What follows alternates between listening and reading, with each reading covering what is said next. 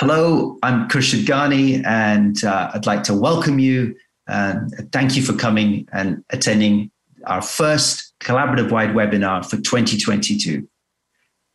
I'm going to kick off today's meeting with a couple of updates around the collaborative, and then I'm going to introduce the topics that we're going to hear today. And as you're familiar by now, we welcome all your comments in the chat box, and we will have time in between all the talks to get feedback and get your involvement.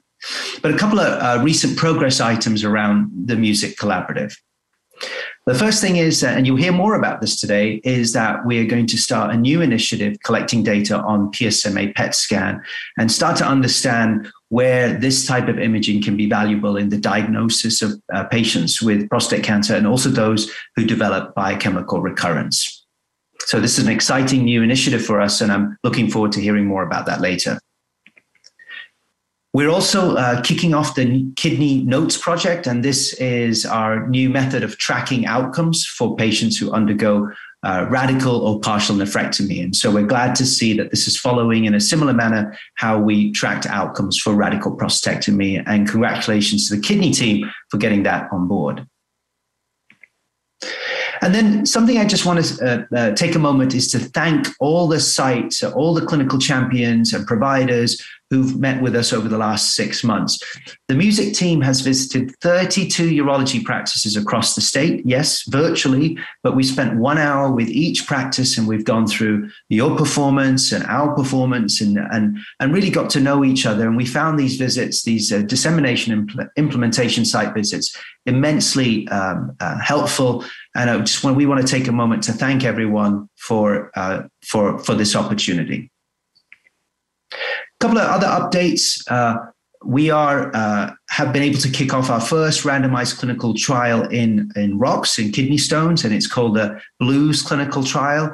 And in this study, there's 6 sites across the music group. We are assessing outcomes after ureteroscopy and stenting, where we're assessing a new type of silicone stent to see if this reduces patient-reported outcomes and also healthcare utilization.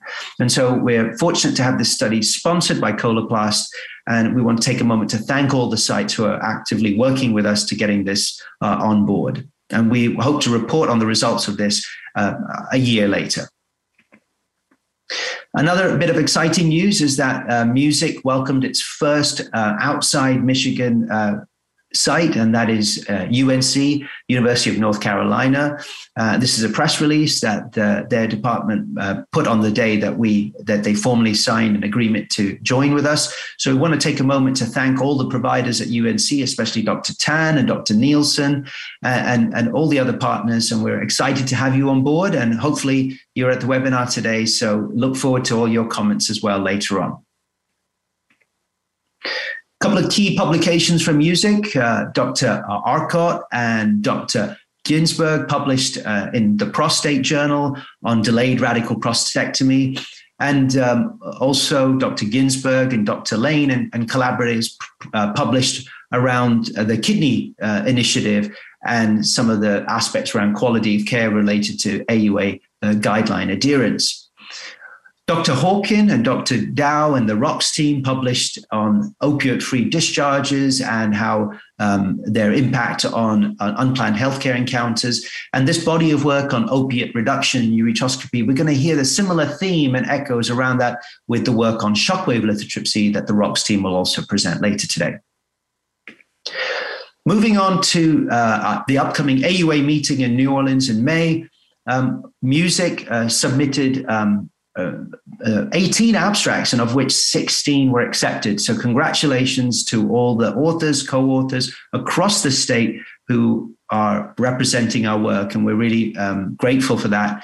And we're also looking forward to seeing you all in person if you're attending the AUA at our AUA reception on the Saturday. You'll get more details of that in due course.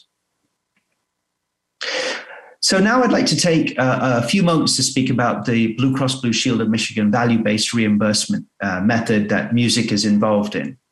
And I hear this routinely at our site visits, like, what is value-based reimbursement? And what Value-based reimbursement it's a method that we've developed in partnership with Blue Cross, where we look at specific quality metrics that we collect, that we are working on, and see if we hit those metrics, then that leads to extra payments to practices across the state, regardless of whether it's a specific procedure or not. It's for any Blue Cross claims.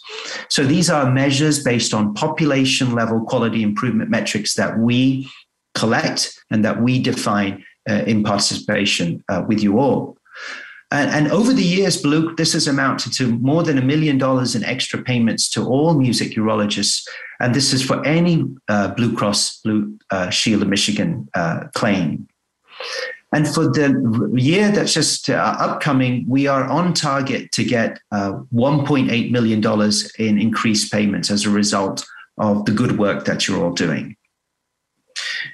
A little bit on how this is paid. There are different components on how these are tracked and met. So one of the first components, and what I'm showing you is for the 2023 metrics, the two things that we track, and so you want to be mindful of this, is urinalysis and urine culture before ureteroscopy, and the amount of patients that are discharged on an opioid-free radical prostatectomy pathway. And you can see what the current performance metrics are and what our target performance metrics are.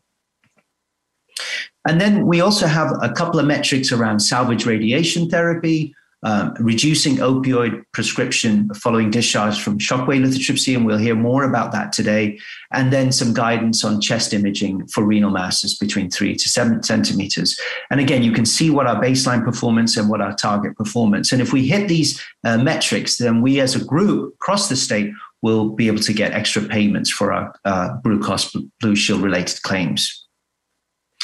Something new for 2023, which is quite exciting, and it just shows the support Blue Cross has in terms of improving healthcare across the state and the value that they place on this, is we're going to start a smoking cessation initiative. And if we start to do this as a group, Blue Cross Blue Shield will reward the collaborative with an additional 3%. And so you can see some of the estimations here that this means roughly around $3 million in extra payments. So all the quality work that we're doing is resulting in increased payments to the providers to provide better care. And this smoking cessation initiative is done through our radical prostatectomy questionnaire, where patients will be asked if they want to give up smoking. And then the coordinating center will provide them a pathway and resources to do that. So what do we expect to hear today in today's meeting? We're going to initially start with talks from the prostate group. And as I said, they're going to tell us about the PSMA PET initiative. And we're going to hear from Dr. Semerjian, Dr. George, as well as in the panel discussion, Dr. Hafron and Dr. Shreve, who's a radiologist. Then we will move to the ROCKS team, where Drs. Dow and Dr. Katru will speak about optimizing pain management after shockwave lithotripsy. And they'll also provide some of the data on a recent survey of music urologists on practice patterns around this. And they'll also present some state-of-the-art evidence and outcomes in the music registry. And then we'll be joined in the panel. I'll be joining them. And we'll also have the input of Harry West, who is a shockwave lithotripsy technologist. We're fortunate to have him involved in the discussion. And then we're going to close with the kidney group, and Drs. Patel and Dr. Lane will be speaking about an exciting new initiative for us in the roadmap for surveillance of small renal masses. So they're going to speak about that roadmap, and that's something that we're going to release and provide all the practices in the next few weeks. And then there will be a panel discussion where Drs. Rogers, Dr. Levin, and Dr. Semerjian will be joined by two patient advocates, Jürgen Nietzsche and James Humphreys. And we're really looking forward to their involvement. We thank them for that, because understanding their perspective and the patient voice is an integral part of what we do. And it's truly vital for the work that we're doing. So we thank them for their support with this. So I'd like to take a moment just to thank our sponsors, Blue Cross Blue Shield of Michigan and the Value Partnerships Program. And thank you all for your ongoing commitment to make Michigan the #1 place for urologic care, and also outside Michigan. Thank you. I'd like to now introduce Dr. Alice Semerjian and let her begin the prostate section. Thank you, Alice. Take it away. Thank you, Dr. Ghani. As many are aware, PSMA PET has been recently FDA approved and incorporated into the NCCN guidelines.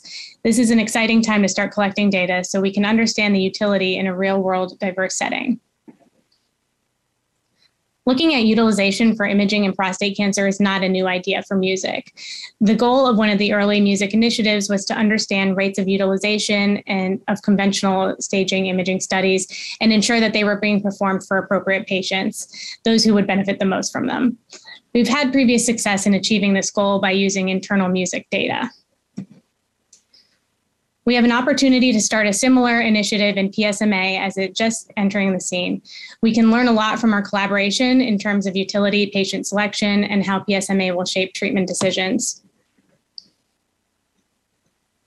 PSMA PET refers to the use of radiopharmaceuticals that target prostate-specific membrane antigen, or PSMA, on prostate cells.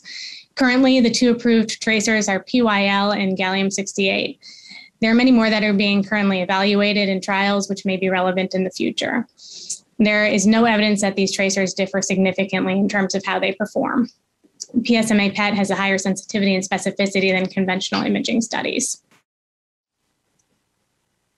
In the new NCCN guidelines, PSMA PET can be considered for use instead of conventional imaging in 3 scenarios: during initial staging, after biochemical recurrence, and to monitor disease progression. For initial staging, the NCCN recommendation is for unfavorable, intermediate risk, and higher. It may identify metastases that are not seen on conventional imaging or clarify areas that are suspicious but remain equivocal given its increased sensitivity.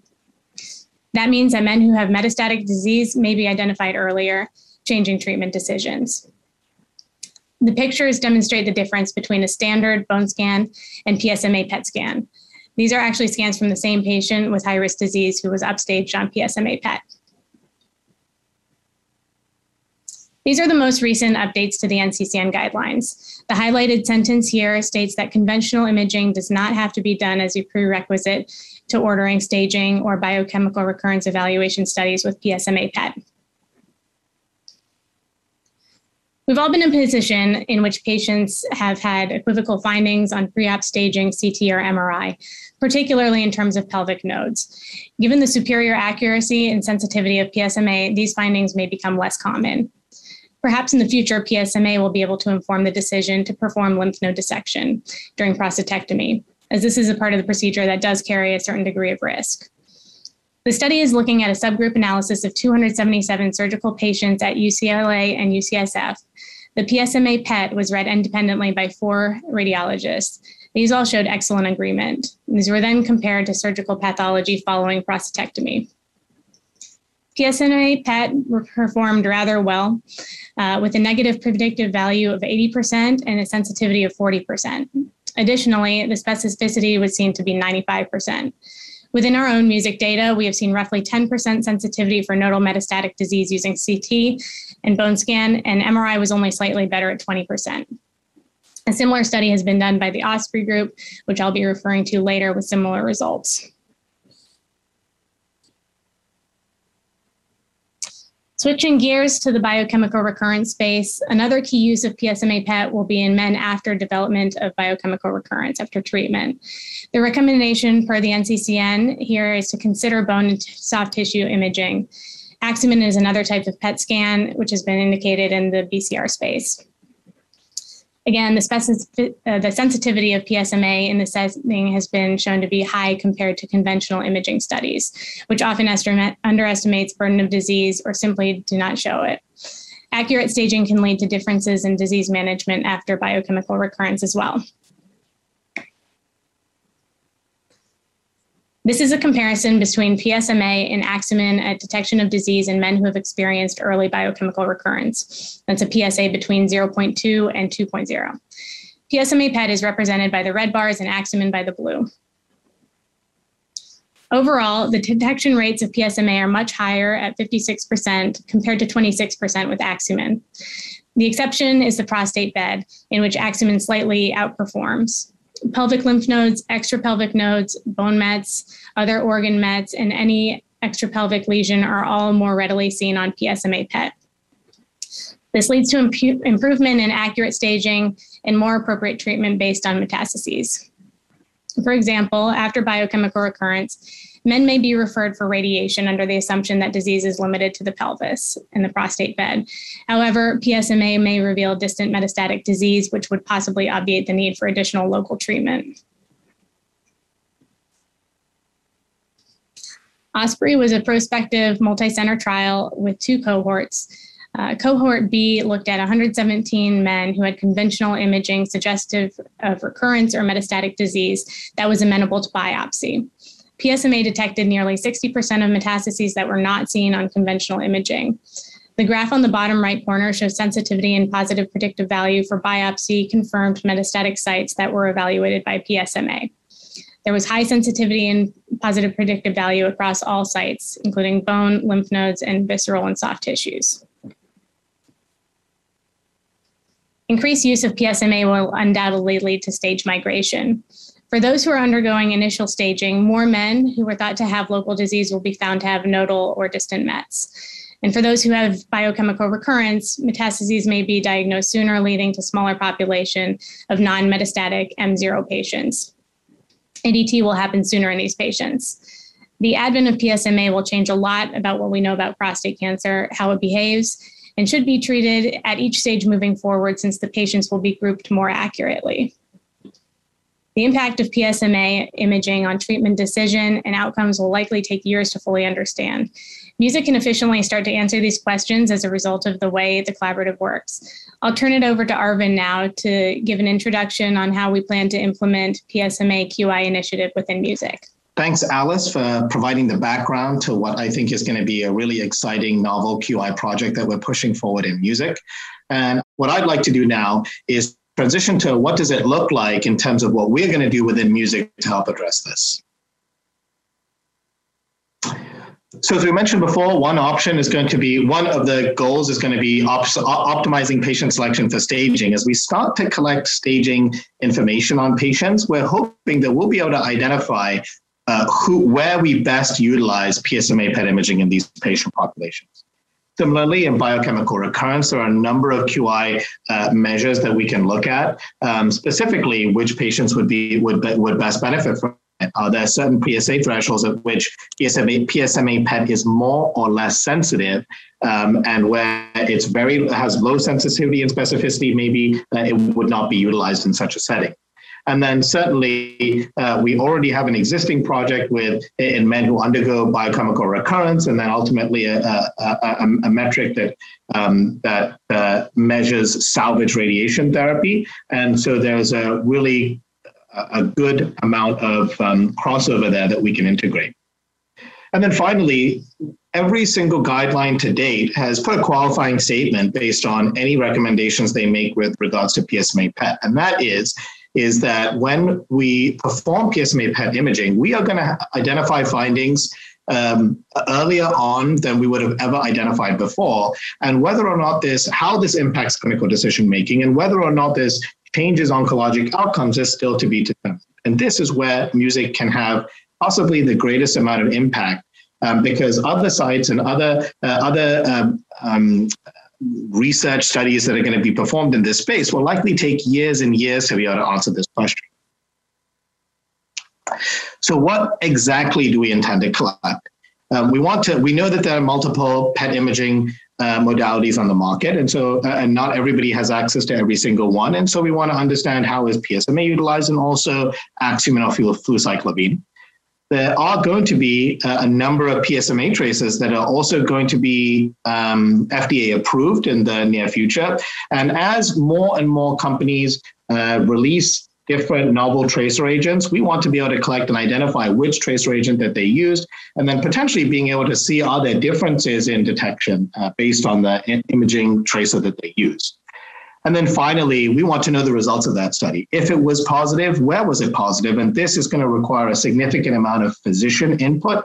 And as a result of that, we have worked towards generating a template that would be integrated as part of your existing notes. So what else is going to be included on that template? What we really want to understand is how the PET results ultimately influence physician decision-making.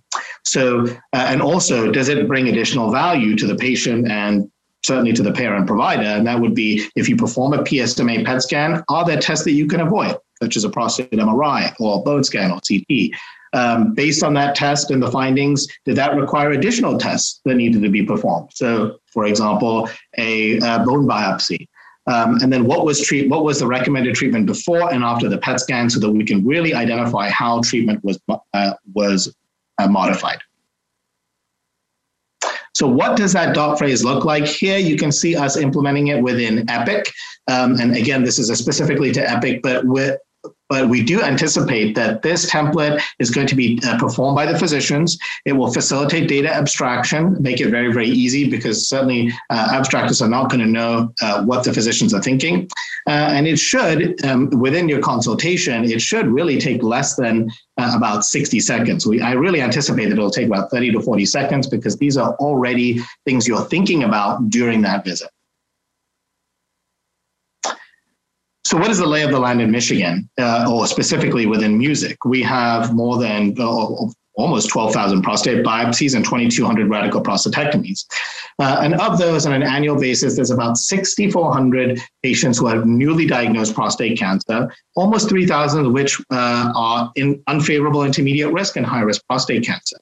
In addition to that, we do identify a number of newly diagnosed metastatic prostate cancer patients, and that's around 350 or greater. And then really what that boils down to is that there are about 3,500 plus patients who would really be eligible for PSMA within what we capture within the music registry. That is not taking into consideration men who have advanced prostate cancer, who are already being treated for metastatic disease, that may use PSMA as part of disease monitoring and progression. Now, in the biochemical recurrence space, what does that look like? If we take the cumulative risk of having biochemical recurrence in music data specifically, in 5 years post-treatment, about 30% of men will experience biochemical recurrence, which actually is about 650 or so patients per year. So great opportunity there to potentially employ PSMA PET and Axumin scanning. So whenever we start to have novel technologies that are available to us, we want to be good stewards of the resources that we have. And so we want to make sure that we're only ordering tests that are going to provide value and also being able to help contain the cost. What we do know is that historically that if that CT and bone scan have poor sensitivity. And so with PSMA PET, we could potentially avoid the costs of a CT and bone scan. Additionally, being able to identify metastatic disease earlier means that we could potentially assign a patient with more appropriate treatment. For example, a man who has high-risk prostate cancer, who had a CT and bone scan, which did not identify any metastatic disease, but ultimately be transitioned to either radiation or a radical prostatectomy. However, if somebody obtained a PSMA PET and they identified oligometastatic disease, for example, they could receive radiation and metastasis-directed therapy. They could undergo hormonal ablation or androgen deprivation therapy, and this potentially could modify the oncological outcome, especially if we're able to more appropriately risk stratify them early on in their time course. And ultimately, whether or not this is going to improve oncologic outcomes, that is the really big question here. And that's something that may take us a couple of years to answer, but certainly with the volume of data that we're able to gather in music, I think that we are really best positioned to answer this question. So I wanted to spend just a few minutes to understand what does access to imaging look like currently in the state of Michigan, with the understanding that this is going to change pretty rapidly. So we know that there is for Medicare, that there are 2 codes that are available starting this year. You can bill not just for the actual PET scan itself, but you can actually bill separately for the tracer. That actually helps offset some of the costs of the study for institutions or practices who are interested in pursuing PSMA PET imaging. Medicare Advantage plans, though they are supposed to follow the Medicare rules, sometimes they can be lost in translation, so you will need to check with a specific payer regarding that. And then private payers, oftentimes they outsource the coverage determinations to third-party providers, and that may take time to update before it reflects what's actually being seen in the guidelines. And so what's happening right now You'll oftentimes seek prior authorization. They may or may not require you to obtain additional imaging such as bone scan or CT. As you've seen already, the NCCN guidelines now say that that is not required. However, most payers have not caught up to that yet. And so it may end up prompting a denial and a peer-to-peer. Once you present that data to them, then oftentimes the approval happens relatively quickly. Now, that can be a huge time sink for a lot of practices and providers, and we're certainly cognizant of that. And we have the opportunity to help move the needle, especially with Blue Cross. And we wanted to also ultimately get feedback from the collaborative to see if this is a path or a direction that you would like us to take. And then finally, what are the concrete next steps that we plan on taking? So first is to reach out to Arbormetrics, who hosts the music registry, to incorporate the specific variables that we mentioned before that's part of the template that you've seen, and then train data abstractors. And more importantly, make sure that providers use this as a dot phrase so that it makes it easy for their abstractors to be able to obtain that data and also know to actually look for it, especially as PSMA PET may be done outside your individual practice or the normal radiology channels that you usually use. Secondly, we have received some feedback from PERT that they'd like to look at this as well, and they've had some early discussions about it, and we're going to have further discussions with them to understand where we can collaborate and potentially improve the power of our data to be able to answer some of the questions that we've highlighted already. And then finally, is there an ability to collaborate or partner with industry in a way that makes sense for music? Making sure that it doesn't influence our QI goals or how we think about the questions and the problems that we're trying to address. And there certainly seems to be some promise there, and we're still in very early discussions. And now I'd like to transition to our live Q&A. And so I'm really privileged to welcome this expert panel, and we'll ask that you all please enter your questions into the chat.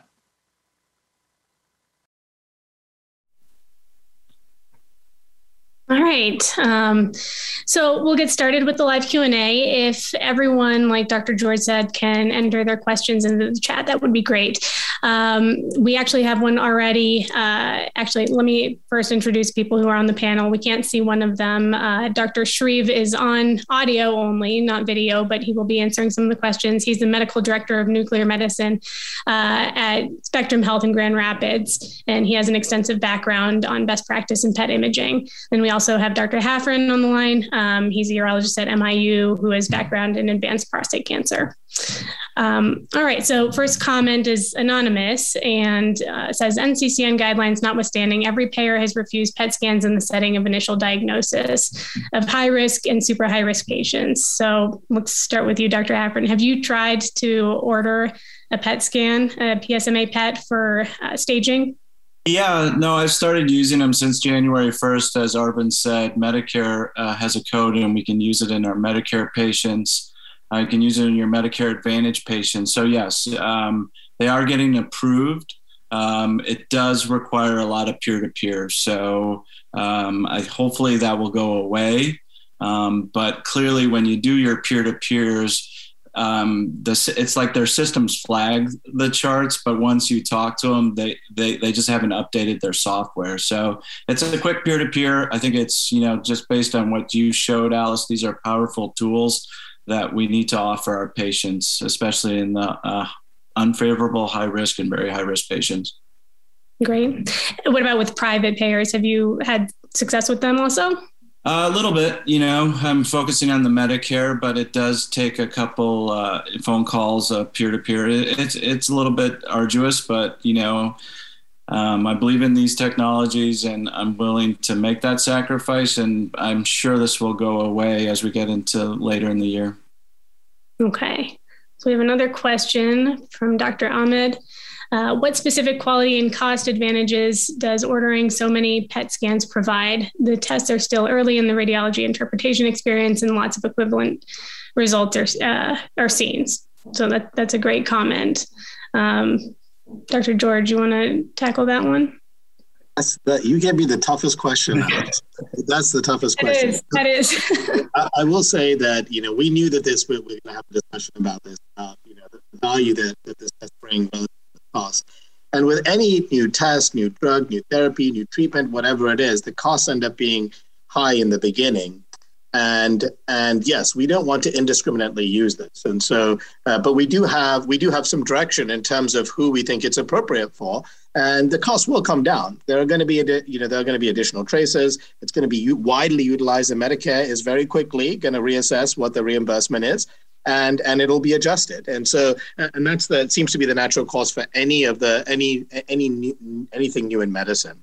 Now, what I will actually pass off this tough question to Dr. Shreve, because I know that Dr. Shreve has had a lot of experience in terms of FDG PET early on. He's kind of seen the evolution of that reimbursement. And Dr. Shreve, what are your thoughts on this? Yeah, I think what you said. Can you all hear me? Yes. Mm-hmm. Okay, I think what you said is absolutely true. That's how it works. And it's a combination of a lack of experience and the plethora of different payers all having their own system. And so it takes time to get them to understand exactly what you're doing. And we often take it for granted in our community of physicians that they understand what we're doing, but actually they really don't often, the people you're dealing with. They don't even know what the scan is. And so it does take time, and the price will come down, particularly I think with Medicare. That pass-through only goes for, I think, 2 years, something like that.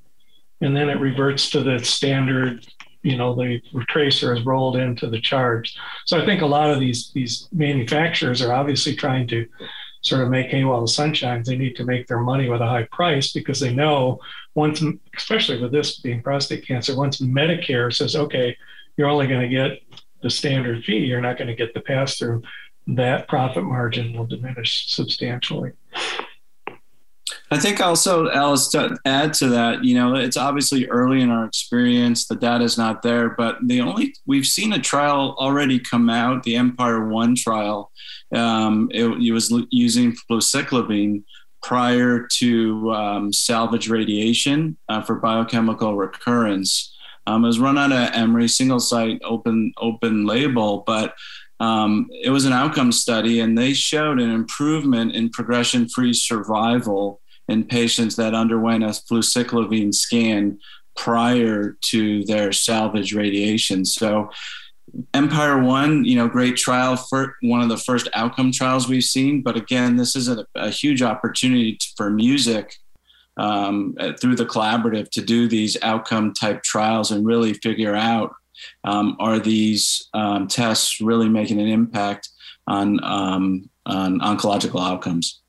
Yeah, absolutely. And I do want to come back to fluciclovine, but we have two additional questions that are somewhat related to what we've talked about already. Dr. Lane and Dr. Ghani, I'm going to read them both together because they kind of dovetail off each other. So Dr. Lane says, great information. How likely are we to convince payers to start paying upfront in 2022? And how much time has it been taking the MD or other office staff? And then Dr. Ghani also contributed, is there something music can do to help with the peer-to-peer, and can providers send them a music document to the peer department via email? Would that help? So I personally have not started ordering PSMA for staging.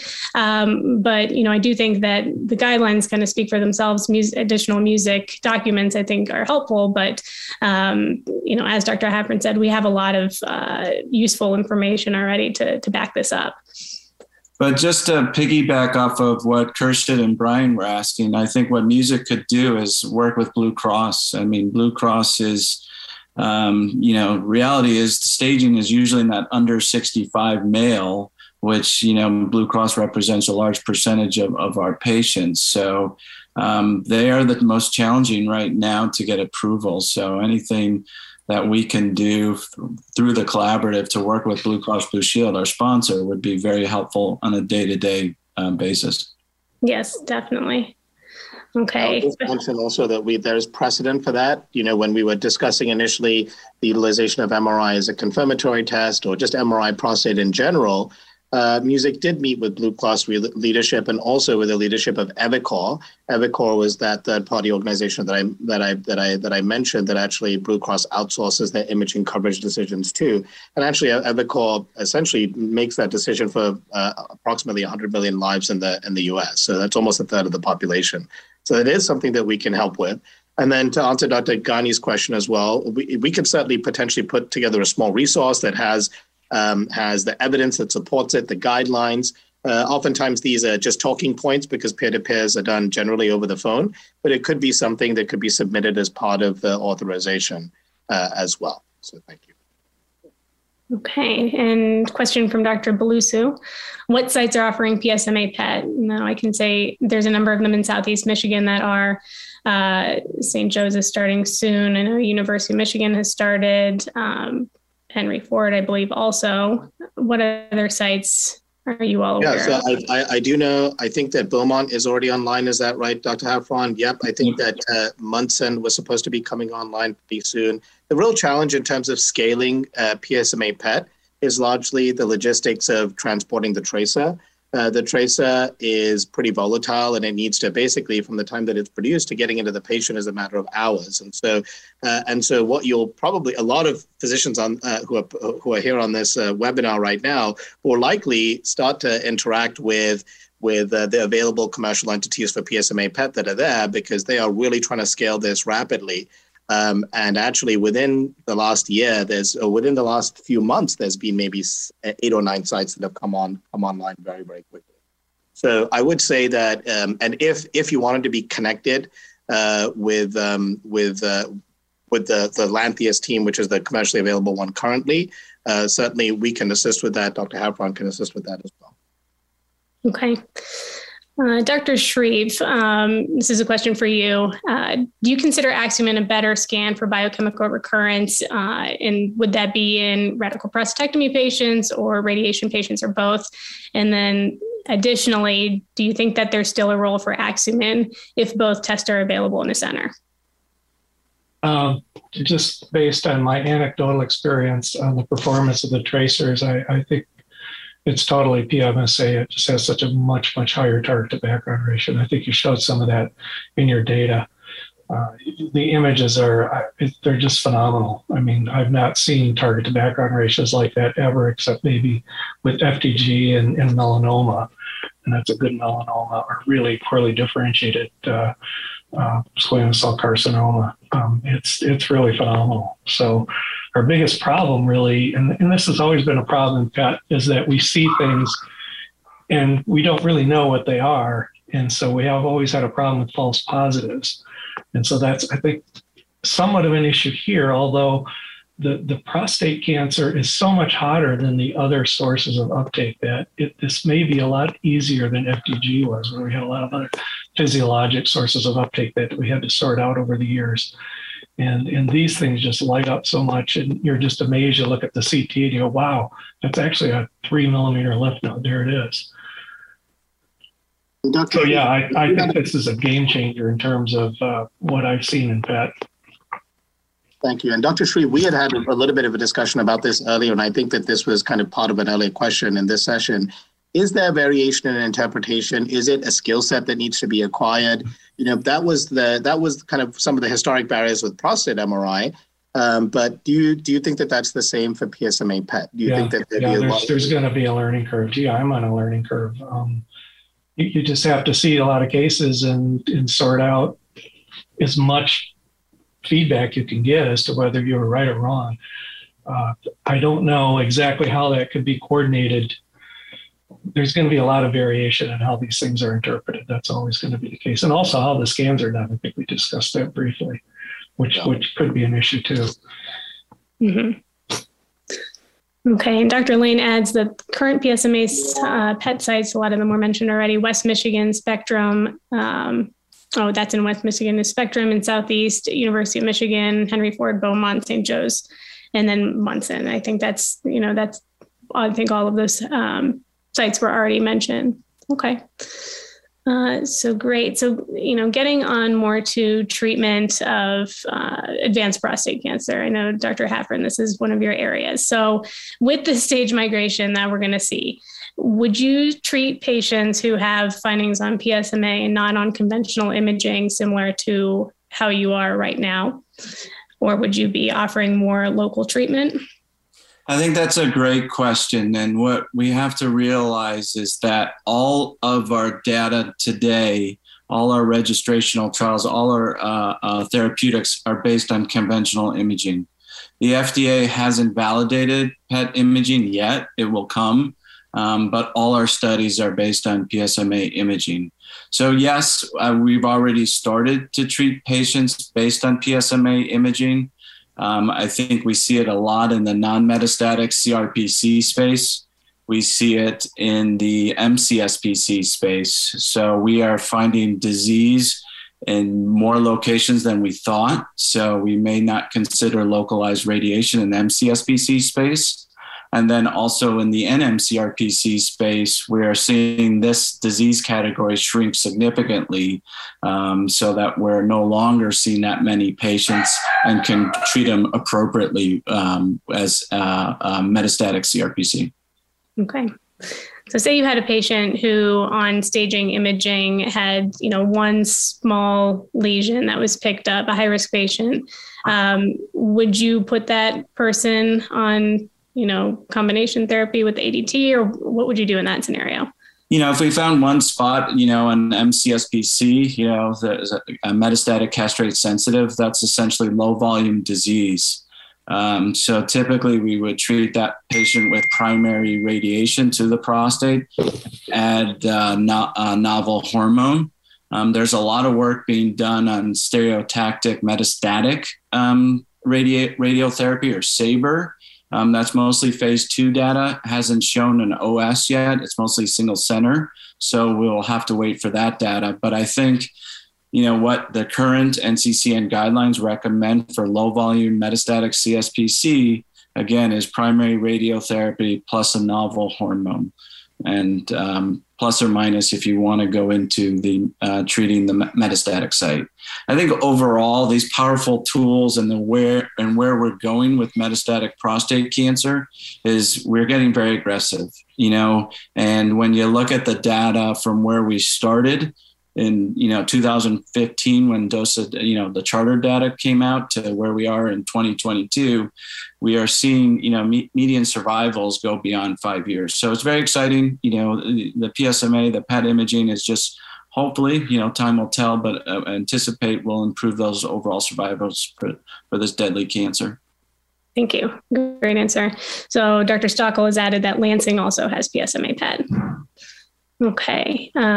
So that's great. So what about for lymph node dissection? If you see lymph nodes that are hot on PSMA PET, but would otherwise, be too small, let's say 2 lymph nodes, or I'm sorry, a lack of lymph nodes, would you omit a lymph node dissection?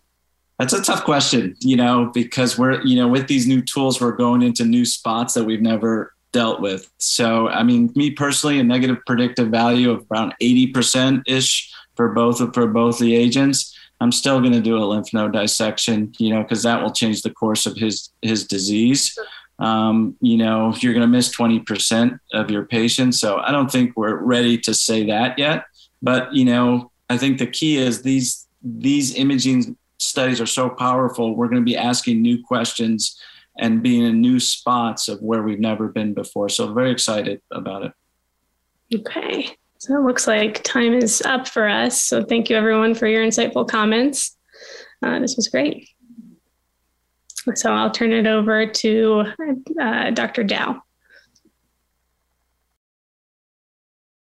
Thanks, Alice, for that great update and talk on the Prostate Cancer Initiative. My name is Casey Dow. I'm the director of the Music Rocks Initiative, focusing on kidney stones.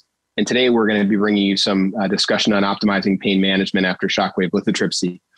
To kind of lay things out from the beginning, our goal today is to help urologists understand how pain is being managed after shockwave lithotripsy, and emphasize that we can eliminate opiate prescribing after shockwave. Emphasize that we'd like to better understand the patient experience after shockwave lithotripsy with enrollment in ROX Pro. Highlight that data integrity is vital, and make a plug for templating in our operative reports for our abstractors, and then also provide an opportunity to lead the urologic community towards evidence-based guidelines with a potential clinical trial. So to kick things off, I'd like to highlight a massive victory for the ROX Collaborative and Music as a whole, and that's how we've optimized pain management in ureteroscopy. You can see with multiple different interventions, we've reduced opiate prescribing after ureteroscopy from 93% to 22% over the course of about 4 years, which is incredibly tremendous. And this has led to tangible benefits for patients. This 2,100 fewer patients receiving opiates per year, less pills in the community, and 140 fewer patients becoming opioid dependent during that time, which again is a massive win for this collaborative. However, we see a different story in shockwave lithotripsy. What we see here in blue is the shockwave lithotripsy opiate prescribing from 2016 to 2020. And in red is the decline in opiate prescribing for ureteroscopy. We started collecting NSAID data in 2018, but we've settled out at a rate of around 43% opiate prescribing in shockwave and 25% in ureteroscopy. And so I ask myself, why do we see this difference? Thanks to all those that participated in the survey we've sent out, we asked a question to urologists to kind of get at this difference. Which medications do you commonly prescribe for post-shockwave lithotripsy pain management? And I should emphasize that this is a check-all that apply sort of answer, so it could be multimodal pain relief. But interestingly, 87% of respondents indicated that in some form or fashion, patients were getting NSAIDs, whereas only a quarter said that they were giving opiates routinely. So what we're going to look at now is some of our registry data to see if we can confirm these survey results. What we see here is opiate prescribing rates by practice across music from 2018 to 2020. And like many things we see in the collaborative, there's wide variation in opiate prescribing, with very little opiate prescribing towards the left side of the curve and higher rates towards the right with uniform prescribing. But the mean rate of opiate prescribing across the collaborative is still 56%. So a bit of discordance with our survey results. Now, if we were to overlay in orange the NSAID prescribing, we see that the story is somewhat different. There are certainly practices on the left side here that are prescribing them in many cases. However, the mean rate of NSAID prescribing, unlike what we saw in our survey, is 14% versus the 87% who say they're prescribing them. Now, I acknowledge this might be for many reasons. NSAIDs are often over the counter, which would really highlight our need to template our operative reports so that we're putting this valuable information in the registry. But it does bear mention that there's some discordance between survey results and what we're seeing in the collaborative. If we were to finally overlay emergency department visits, what we see is it doesn't appear there's much of a difference whether we're prescribing opiates or not, or NSAIDs or not. Our rates of ED visits for shockwave are quite low at around 3%, with very little variation across practices. So to summarize what we showed previously, the registry is telling us that 55% of patients are getting opiates, which is different than the 1/4 of respondents who said they're prescribing them, and a low fraction are getting nonsteroidal anti-inflammatories. So again, something that we need to investigate further. It's important to mention, however, that though the emergency department visit rates for shockwave lithotripsy are low, the vast majority of visits that do occur, and this is 182 visits over the course of 2018 to 2020, are due to pain. And so certainly this is something that we need to keep in mind. I will tell you that if we queried the registry to look at whether different pain management strategies, NSAIDs versus opiates versus Flomax versus nothing, had any impact on ED visit rates, the answer is no. So no matter how we're managing folks' pain, it seems that the ED visit rate is similar, and it's quite low at somewhere around 3%. So as we thought about this a bit more, one of the things that we clearly thought about was the risks of NSAIDs, especially as it relates to shockwave lithotripsy. And one of those fears may be the fear of a hematoma. You can see a representative image of one here. This takes an outpatient procedure from a seemingly innocuous procedure to something that can be quite severe for patients. When we asked the survey respondents why they might not prescribe NSAIDs, so this is the 24 respondents who said that they're not giving NSAIDs routinely, 63% did highlight the risk of a hematoma or bleeding. So clearly this is an important factor.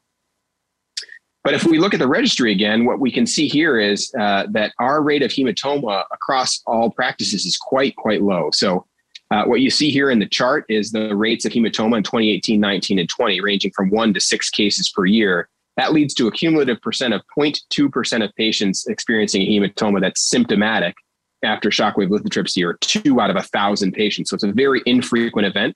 And I'm happy to inform us all that we're doing better than the data would say, which reports that the overall rate of symptomatic hematoma is between 0.5 and 0.7% of patients, or 5 to 7 out of 1,000 patients. I think this underscores some of the lack of guidance on this topic. And so the second half of our talk, delivered by my friend and colleague, Dr. Naveen Kachru, is going to be looking at this aspect of things as we move forward. So I'll turn it over to you, Naveen. Thank you. Thank you, Casey. When it comes to advice about how best to manage pain for our patients after shockwave lithotripsy, there is currently no clear guidance on post-shockwave pain management in either the AUA or EAU guidelines to help support our practice. If we review the advice given by many of our leading peer institutions across the US, many request that patients avoid NSAIDs for a period ranging between 5 to 10 days prior to shockwave, but none comment on what they recommend after shockwave. To understand practices within our own great state of Michigan, the music survey that recently went out to the collaborative last month, and we would like to thank all of you that participated, found that 65% of respondents instruct patients to stop NSAIDs prior to shockwave, with most of these requesting it to be stopped for more than 5 days prior to the procedure. In terms of post-shockwave prescribing, 88% of respondents felt that it was appropriate to start NSAIDs immediately following the procedure. So the question that is probably on many of your minds, especially for those of you that may have reservations on prescribing NSAIDs in this setting, is it safe for me to prescribe NSAIDs after shockwave?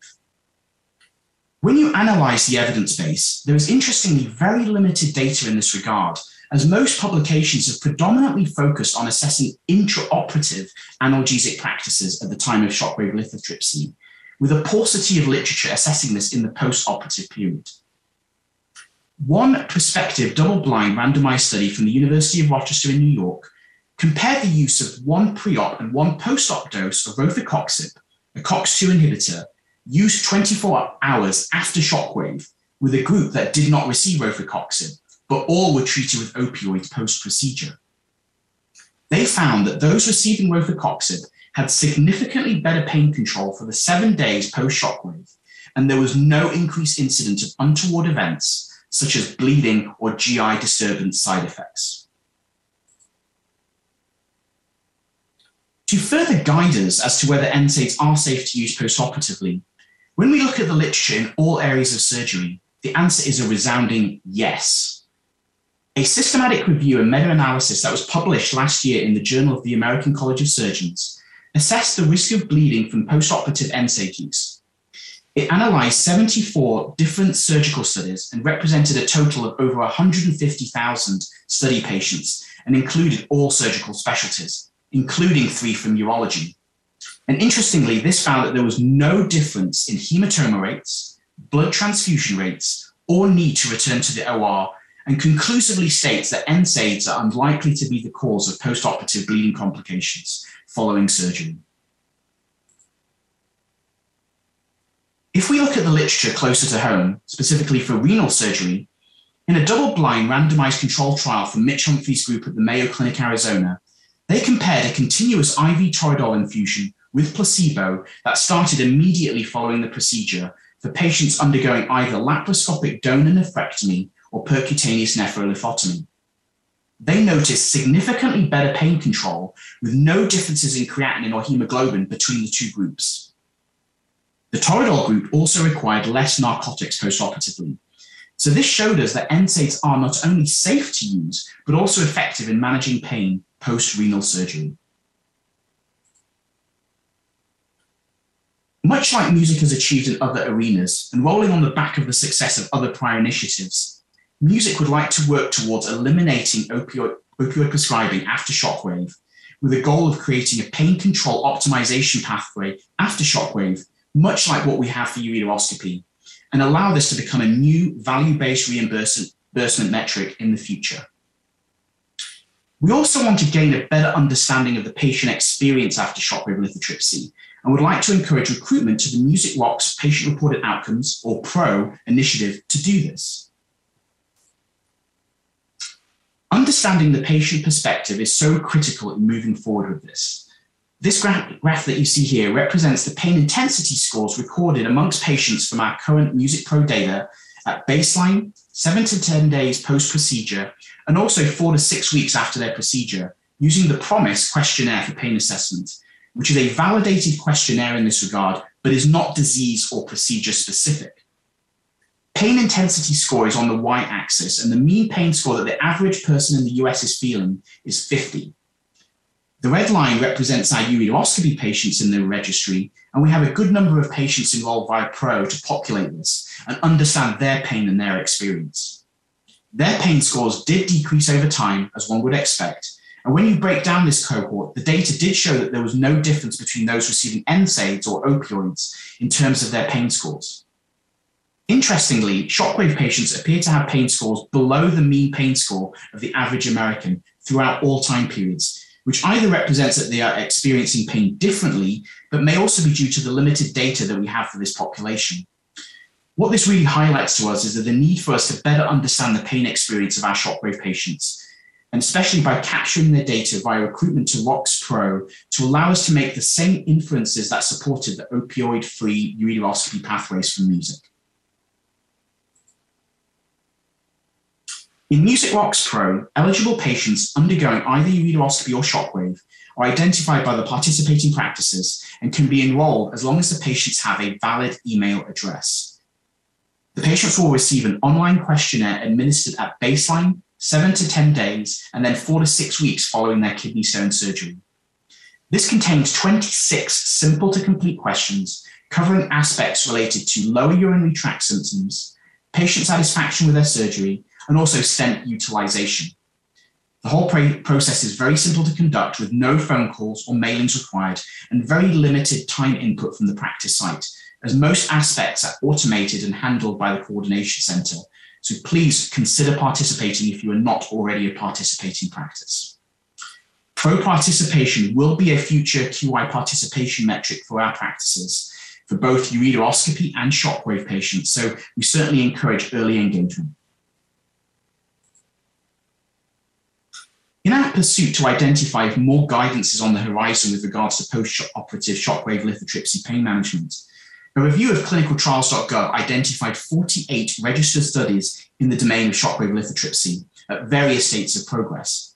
And when you break these down further, 4 looked at intraoperative pain management, 4 will be looking at alternative pain managements, but interestingly, none are looking at the use of NSAIDs post-operatively. We feel that as a collaborative, we may be well poised to set up and conduct a novel, robust future clinical trial in this regard. So your feedback, thoughts, and participation will be greatly appreciated. To summarize what we have discussed this evening, Casey showed data from our music registry that there is a wide variation in current pain management practices post-Shockwave, which is likely related to the lack of guidance that we have in this. Our goal is to standardize Shockwave lithotripsy pain management and create a pain control optimization pathway, much like was done in ureteroscopy. As Casey also mentioned, it can be sometimes hard to discern at the time of data extraction whether patients were prescribed medications or whether they were encouraged to use over-the-counter medications, which could account for the partial discordance we saw between the survey results and the actual practice patterns recorded in the registry. We also want to implement a better templating practice to allow better data to be collected overall, but also specifically to ensure that accurate post-op management and analgesic practices are being appropriately captured at abstraction. We have shown that there is potential for us to move towards a safe opioid-free Shockwave lithotripsy pathway. And as we move forward with this, it is imperative that we continue to monitor the patient experience to ensure that this crucial metric is not adversely affected. So please join the RoxPro initiative if you have not already done so. What we also show that there's a surprising lack of data for post-Shockwave lithotripsy pain management, and our unique collaborator is well poised to provide the much needed guidance urologists across the country and globally need to address this gap in the literature as we continually strive to make Michigan #1 for kidney stone care. We are also well positioned for a potential future clinical trial in this area, so please watch this space. Thank you everyone for your attention and participating in this session, and we will now move to the live discussion.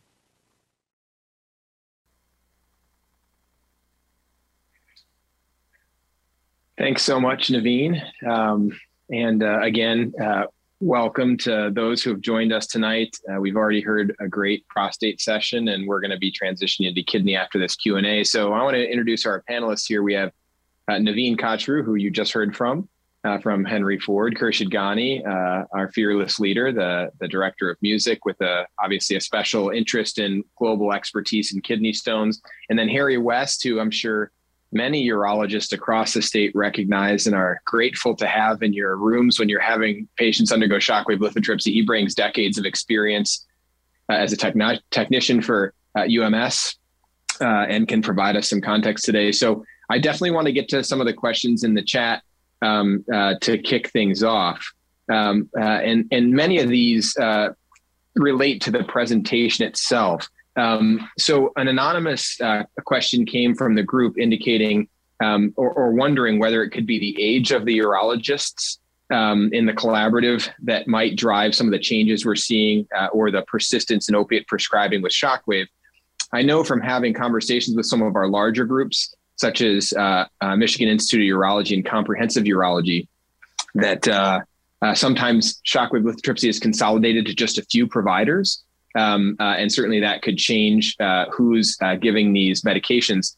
I think this both presents us a challenge, but as also an opportunity. It's much harder as we've learned to move the needle across these practices if we're trying to get a group like Comprehensive through leadership or MIU to get dozens of doctors to coalesce around a topic. But if it's just a couple in a group, I already believe, talking with Jason Hafron and some of his associates and others at these larger groups, that we can begin to tackle that. But I agree with that post or question. It definitely could be the age of the urologist. Do you see, Harry, given the fact that you've kind of observed this across the state for a long time now, that there's a difference in the way the quote younger docs and maybe the older doctors are viewing the use of NSAIDs and or opiates across Michigan? Yeah, I think in some of the places now we're seeing where they're using sort of at the end of the procedure, giving IV Toradol. There's a lot better sort of recovery in the patients. The places that, should we say, there are more single urologists might be more isolated and still carrying on with the opioid prescription than those who might be in a larger sort of more like the university setting. Yeah, I think that's really good insight. And what Harry just said kind of dovetails into a question we got from Hector Pimentel, which asks, when do doctors feel comfortable starting NSAIDs after shockwave lithotripsy?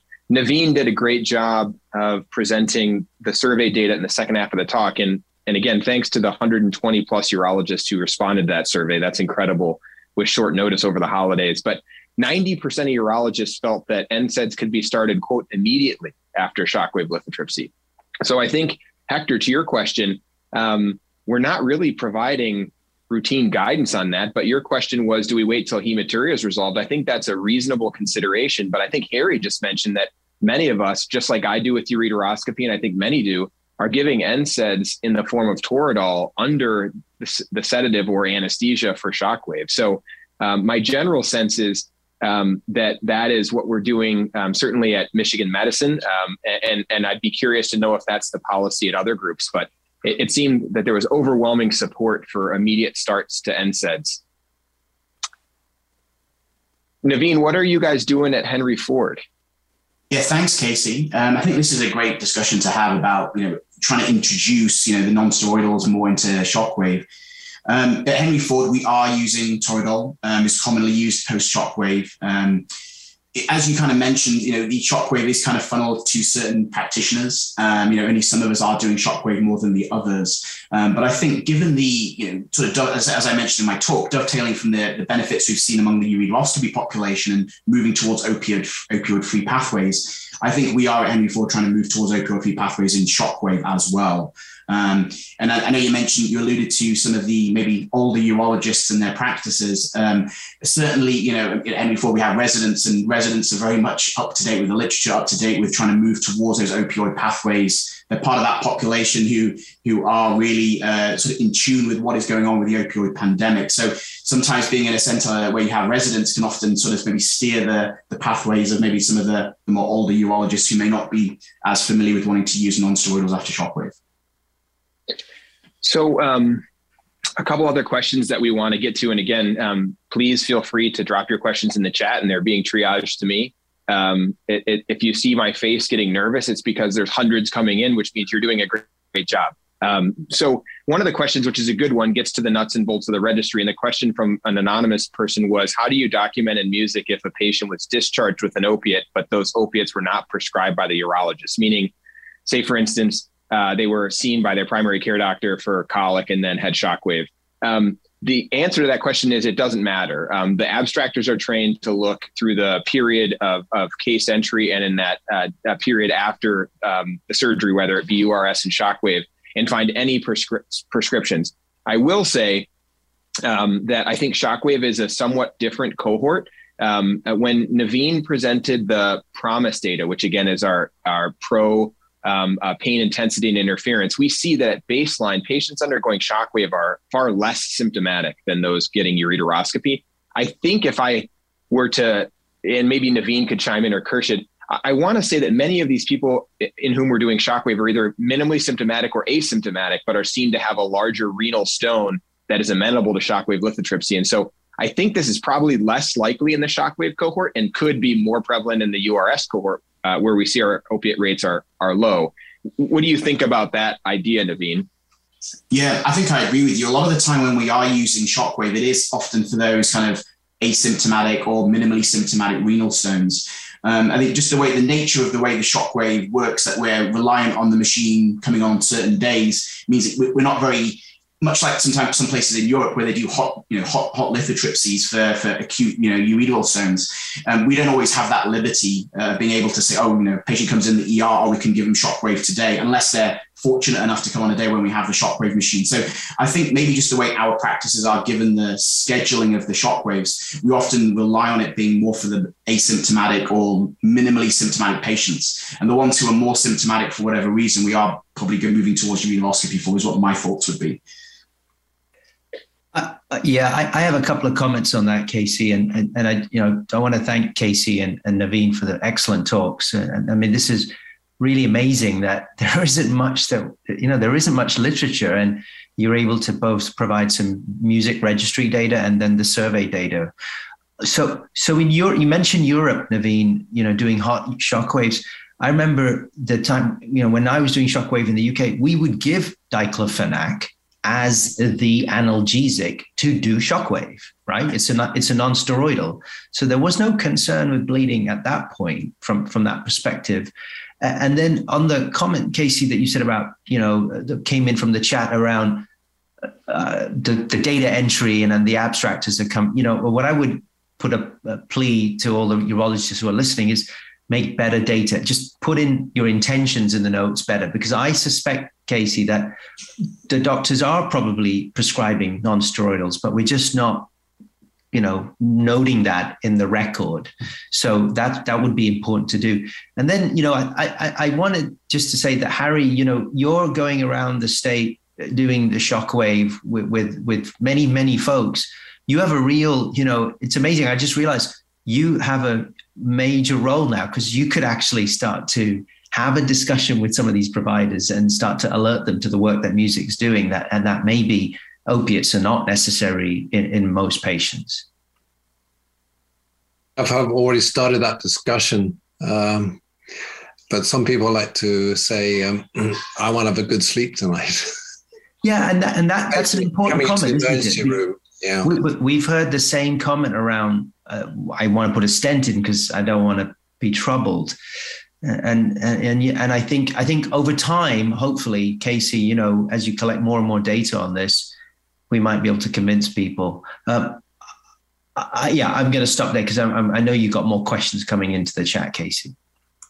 Yeah, so we just got a little bit of a flurry here. I wanted to piggyback off one of Khurshid's comments briefly. Templating is key here with shockwave and with NSAIDs in particular, because as someone wisely pointed out, NSAIDs are over the counter in almost all circumstances. And so our abstractors will not know that you told a patient to go to Walgreens or CVS and buy an NSAID and take it. So it'd be very easy at the end of your operative report to say, I'm sending the patient home with Motrin. Whether you prescribe that or not, your abstractor will pull that from your notes. So that's key. And around the NSAID topic, we're getting a flurry of more comments here, which I think are greatly appreciated from Brad Rosenberg and to a lesser extent from others who are saying that if you're going to give an NSAID afterwards, it may be beneficial, even if it's just for patients' peace of mind, to get a prescription strength NSAID.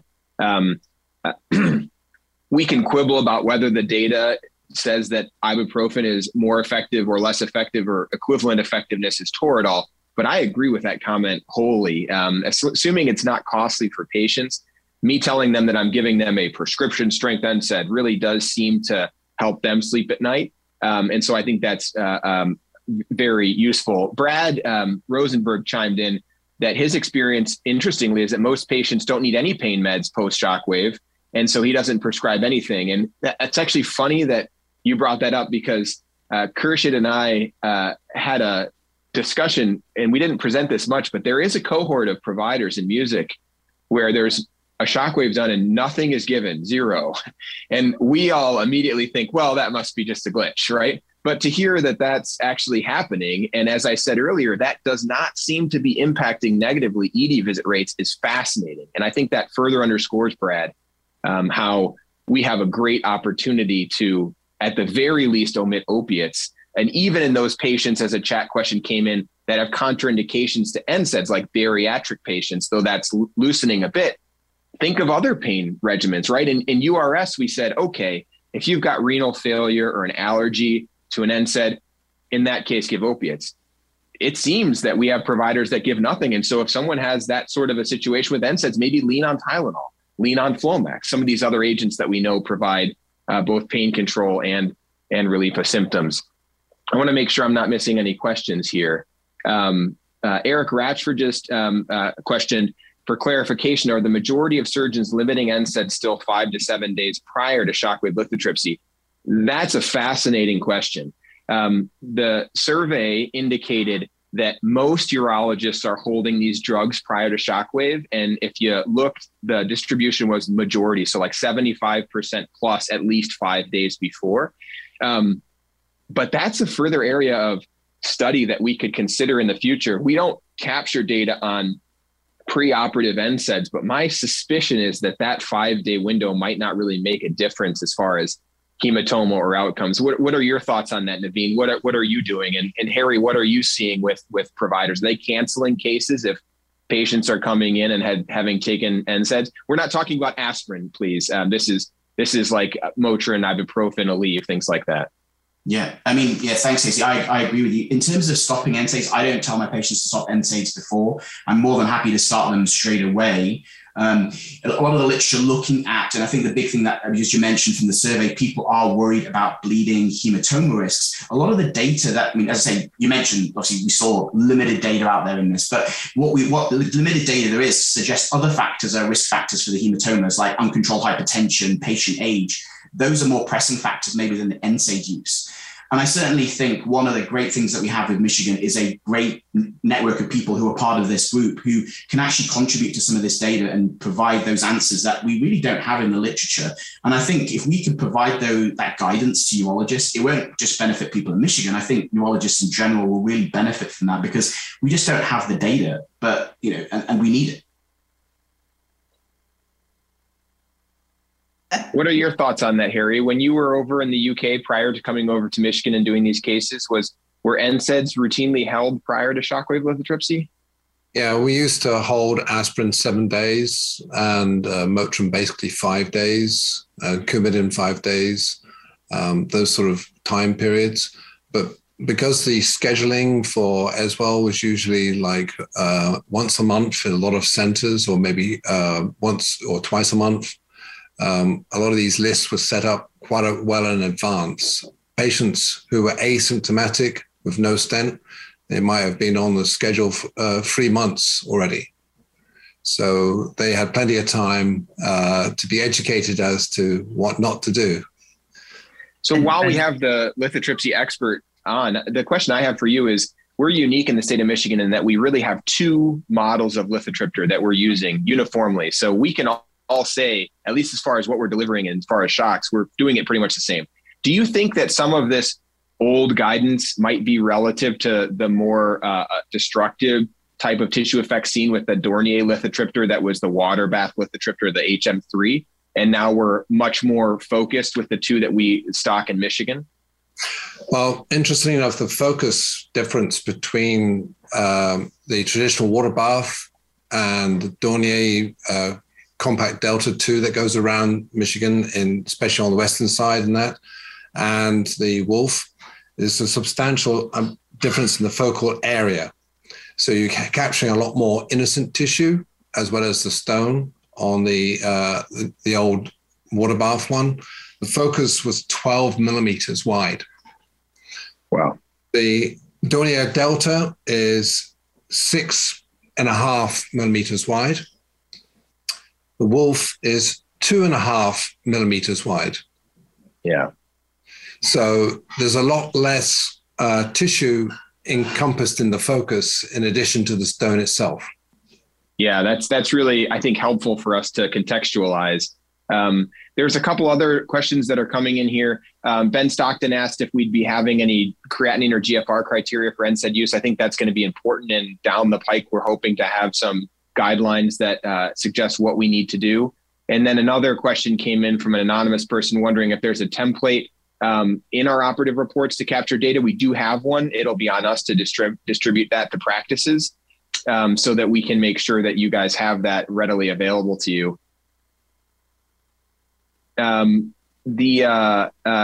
think that's kind of the end of the questions. Actually, we have one more from that just came in asking if there are gradations of contraindications to NSAIDs.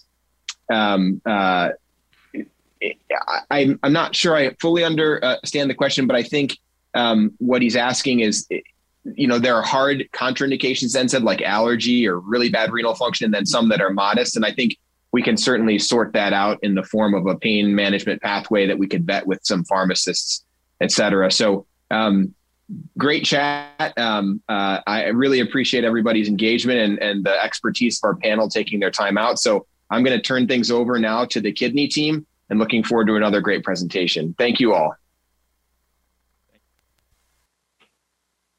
Thanks, Casey. Thank you for this opportunity to discuss the management of Music's Kidneys roadmap to the management of T1 renal masses. At the heart of this is really to provide patients in Michigan the quality assessment and management while safely reducing the burden of treatment in appropriate patients. In Music, just over 3,000 patients collected in our registry, with approximately 50% of suspicious renal masses are observed. This has really held true over the last few years. Well, how does this compare to the literature? Well, similar to the DISARM study where 45% of patients were observed. And when using similar criteria to population-based studies, we would be looking at rates of around 4.4 to 6.8%, which is not dissimilar. But of note is that these studies are of small renal masses and not T1B, which we observe in the region of 20%. There is significant variation across participating practices, ranging from 7 to 72%. But what we don't know is this the right amount? And are these the right patients? What can we learn from the guidelines with regards to appropriate candidates? They generally agree on surveillance for lesions less than 2 centimeters and perhaps up to 4 centimeters for cystic lesions, and T1 tumors when competing risks of mortality exist. But they are rather vague in classifying the latter. If we were to benchmark ourselves against those criteria, we can see that we generally observe these patients very well, with 67% of those with solid lesions under 2 centimeters and up to 87% in elderly patients with sub 3 centimeter lesions. Why is this important? Well, if our priority is to improve the quality of care for renal mass patients and reduce the burden of overtreatment in the state of Michigan, we do need to know how to do this. What does success look like for these patients? And we need to be able to quantify this in 3 to 5 years. To put this into context, if I received a referral for a 71-year-old patient with a 2.9 centimeter renal mass, can I just book him straight for a robotic partial nephrectomy? Well, in some cases, surgery can be avoided with additional imaging, and in some, surgery can be avoided with a biopsy. This 71-year-old man may be comorbid and have limited life expectancy, and in this scenario, competing risks of mortality may outweigh the risks of renal cancer in the favor of surveillance. And also considering treatment, some patients experience complications, even in the best of most experienced of hands. even with standard low complexity tumors. Appropriate imaging clearly has a role, as we see here, where pre and post contrast imaging is able to characterize this lesion as a Bosniak 2 cyst, and there is no need to perform any treatment on this patient. In this example, a comorbid patient with CKD3, biopsy shows either a benign neoplasm or at worst a low-grade cancer, and surveillance would be an appropriate management strategy. And as we as a collaborative have published on QI opportunities for reducing non-malignant pathology at the time of surgery and utilizing renal mass biopsy can reduce the burden of intervention in appropriate candidates. And one has to remember that surgery, even in the low complexity tumor setting, does have the risks. This was a case of a patient post-partial nephrectomy who bled after restarting Plavix. This was shared by Dr. Rogers, an expert in robotic partial nephrectomy. Fortunately, the patient was able to have access to embolization, but this may have turned out differently for different patients in different scenarios. Just a reminder and a shout out to the Virtual Tumor Board, which has been a great forum for us to gain some collective wisdom on difficult cases and scenarios, and I would encourage those who haven't to try it out and post a case for discussion. So how can we improve? With the goal to trying to gain consensus within our collaborative on how to select, evaluate, and survey appropriate patients, we convened a virtual appropriateness panel in the fall of 2020. And this included 26 urologists, of which most were practicing in community setting, with almost 70% fellowship trained. This used a virtual Delphi process with over 3 rounds of questions to try and gain some consensus on patient selection, initial evaluation, surveillance testing, delayed intervention, and graduation. And this was really what helped us develop this roadmap you see here. And I have a copy here with me as well. This is focusing on the evaluation and surveillance phase of patients considering surveillance of their renal mass. The physician-facing and patient-facing parts of this is in a similar concept to the prostate cancer surveillance roadmap. I'll be focusing on the evaluation phase, and Dr. Lane will be diving into the surveillance phase later. So with regards to the evaluation phase for physicians, we've separated this into the steps of evaluation into appropriate testing, estimation of life expectancy, determination of appropriateness of surveillance, and engaging in shared decision-making. With regards to appropriate testing, this includes obtaining appropriate multi-phase imaging in either CT or MRI, chest imaging with CT thorax preferred for tumors greater than 5 centimeters, assessment of proteinuria and renal function, and consideration of biopsy. To put this into perspective, current rates are 93% for imaging of tumors, 60% for the chest, and 80 to 85% of renal function assessment, which has been published in our guidelines to adherence paper. And we've also published on the fact that 16% of our renal masses undergo biopsy. So perhaps there is some room for improvement, and hopefully this roadmap can serve as a reminder to improving this in the future. Estimating life expectancy was one decision that the consensus panel found to be helpful in decision-making for appropriateness for surveillance. A study from Hopkins looked at SEER Medicare data and found that cardiovascular index provided a good survival risk stratification, a better segregation of Charleston Comorbidity Index 0 to 1. Dr. Lane and Dr. Singh have put together a life expectancy calculator incorporating the cardiovascular index, and this can be accessed with the QR code seen on the left. And this takes you to the Ask Music app. After filling out the patient demographics, you can then get the patient's anticipated life expectancy. This is also available in the roadmap in a table form, as you can see on the right here.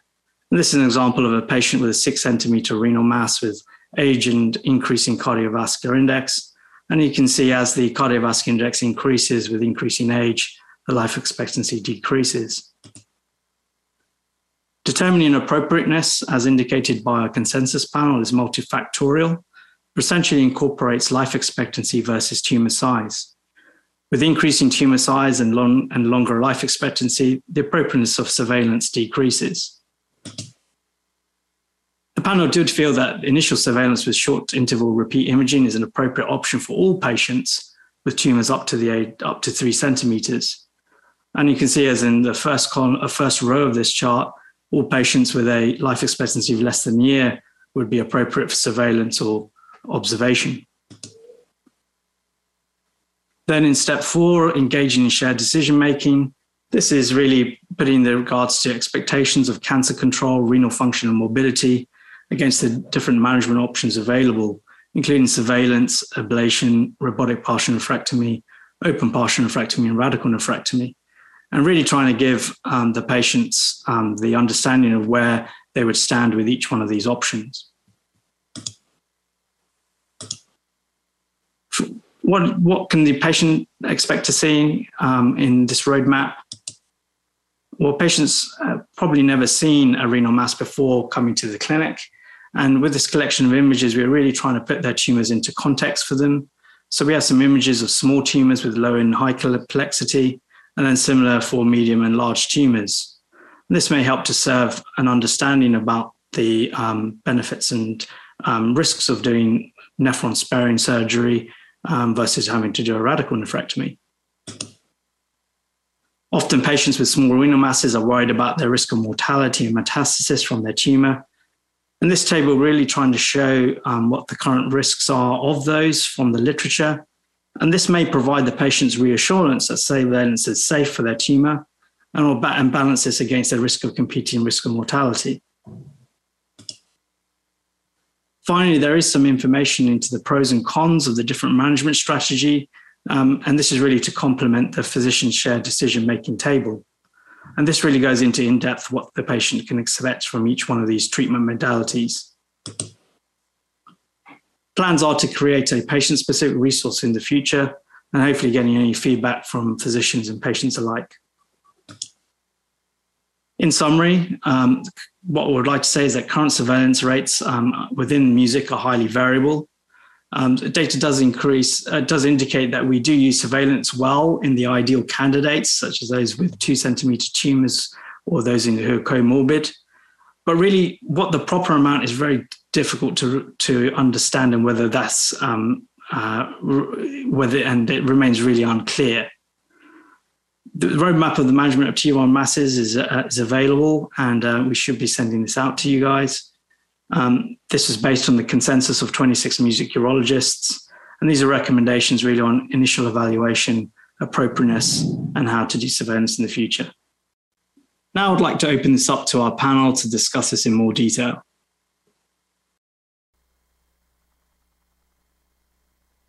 Thank you, Dr. Patel, for the overview of the roadmap, and I want to just welcome all of our panelists.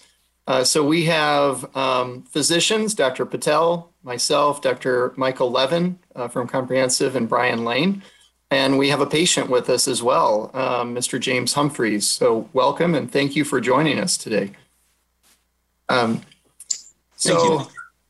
And what I want to do, we have 2 panels, and we'll have some of the physicians on both panels. But Mr. Humphreys, I definitely want to get your impressions from a patient standpoint of seeing, your own experience in making a decision for active surveillance, and what you've heard today about a roadmap that physicians can use in explaining things to you as a patient. So just curious, maybe you can tell us your own journey as a patient and how something like this might offer reassurance to you. Well, I've read it several times in my own journey. This was kind of found by accident. I went in because I had back pain. They found this mass. So, and then I was referred to the urologist. So getting to the paper written, it was very interesting, the assigned points. How do you, the 2 different breakdowns, the evaluation phase and the, surveillance phase, those things. Since my thing is like 3.8 or something, it's under 4. So I'm right on that cusp of making that decision. So therefore the criteria of, the different points added up to such and such. And that kind of helped me determine whether I wanted to have another scan in determining what my surveillance would be. Now, if it was to grow, that would make my decision differently. So, and looking at the the different kind of parameters that were set up there and reading it several times, it's very helpful that it's broken down into those particular phases. So it makes it, as a patient, we're going to get our information. We're going to Google it. We're going to find information all over the place. So when it comes from, your physician, this has to be the best. This has to be the best, and we will take it as being the best. Okay, and I think that's real important to break that down and have it. I had to read it a few times. I mean, I had to go over it a few times for it to really make sense to me. And I talked to, with my wife too, and kind of broke it down, particularly the life expectancy part of it, a little more sophisticated reading. So, but I found it very helpful to have kind of this roadmap to get me from like A to B to C to the decisions that I have to make. I have another scan scheduled in June 3rd. And so with this material, and when that scan comes back, I think I'll have enough information to make my decision going forward. And you mentioned life expectancy. Just curious, how does it make you feel if a physician is factoring in your life expectancy on your decision making? Does that feel weird that they're calculating that for you, or no? How do you feel about that? I had this discussion with my wife this morning, and it doesn't make me feel different about it. I think, if I were 45 and had 2 kids in college like I did, it would be different, but I don't. I'm 67 years old. I think it's important to know that information. I think I'm pretty lucky to find out about this in the first place. So therefore, everything that I can learn about it is going to benefit me. So am I uncomfortable? Your question? I'm not that uncomfortable with it, not on a one-to-one. I don't want to be grouped into a group that says this is all, 67-year-olds, because I don't drink, I don't smoke. I have strong friendships. I have a great family. I don't want to be lumped into everything, but I think you have to get that from the personal part of your discussion with your physician. Thank you so much. I want to ask one of our physicians, Dr. Levin, what value does the roadmap add to your practice when you're seeing consults for active surveillance? So thanks you, Craig. It really does add a nice adjunct to guidelines. I try to use visual aids as much as possible in patients. And mentioned, the patient's never seen a renal mass. They're coming in, they're scared.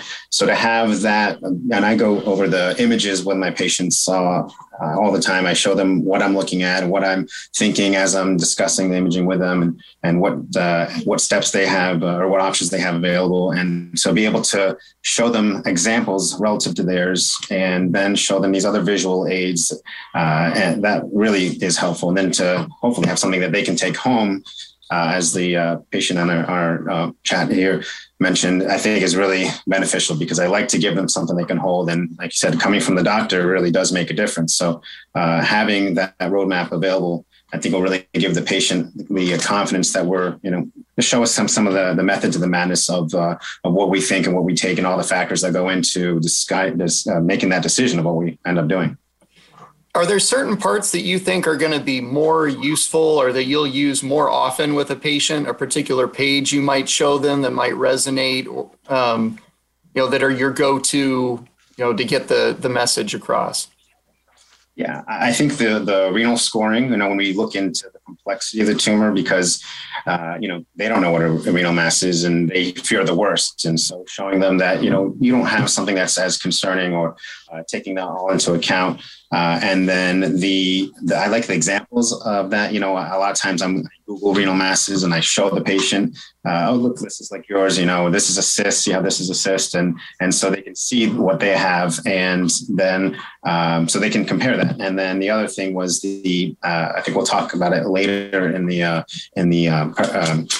panel, but we have the roadmap of how often to surveil. And so that shows them kind of what they can expect going forward. And then, ultimately something they can have in their hand and say, okay, this is my plan and this is what I've got. And they have a much better idea of going out of the meeting than coming in, what they have going forward. Great. Thank you. Brian and Amit, I want to get both of your opinions, at least for a minute here apiece. So Brian, how are you using this in your practice, the roadmap? What value is it adding for you? I think in designing it, really the question was where were the gaps and what we could currently show to patients. And similar to Dr. Levin, and when I show a patient their images, I think that's really helpful, but they've never seen anyone else's and they've never seen a kidney before. And so I think, someone can think a 2-centimeter mass is huge until you show them, oh, this is what yours looks like versus some other people have bigger ones that are replacing the whole kidney. So I think that's a helpful aspect. I think also having on a sheet of paper what the metastasis rate is helpful, because I think sometimes as the physician, we want to use non-specific words like low risk of it coming back, or we caught it early. And that kind of keeps us a little more honest to what's there. And then if that goes home with the patient, I think that's helpful. Great. Thanks, Brian. And Amit, how about you? How are you using it in your daily practice, this roadmap? Yeah, I think similarly to what Dr. Levin and Dr. Lane have said, I think being able to give a visual picture to patients to see how their mass is in relation to what we see, this is the first time they've seen it. And, just really speaking to about the, putting the numbers down for the risk of metastasis, at initial presentation of follow-up really puts it home to them that, with a small mass, it is safe to survey them. And I think that's sort of reiterated throughout the roadmap. We have the table showing life expectancy against mass size, and where we as a group thought there was consensus for a mass less than 3. And then, you can show them that based on data from metastasis. And I think that really does help patients sort of navigate. I think where we can go from here is really providing them patient-facing information to take home and really digest. When they're with us in the consultation, they may not have time to really remember everything that we've said, and have something to take home would be helpful. All right. Well, thank you all for your comments. And with that, I'll turn the time over to Dr. Lane. Thanks, Craig. Looking forward to continuing our discussion now about presenting what the panel found with respect to doing surveillance. When these 26 urologists met, while we reached consensus on numerous topics about evaluating and managing patients with renal masses, we really were unable to reach consensus on the timing of surveillance evaluations.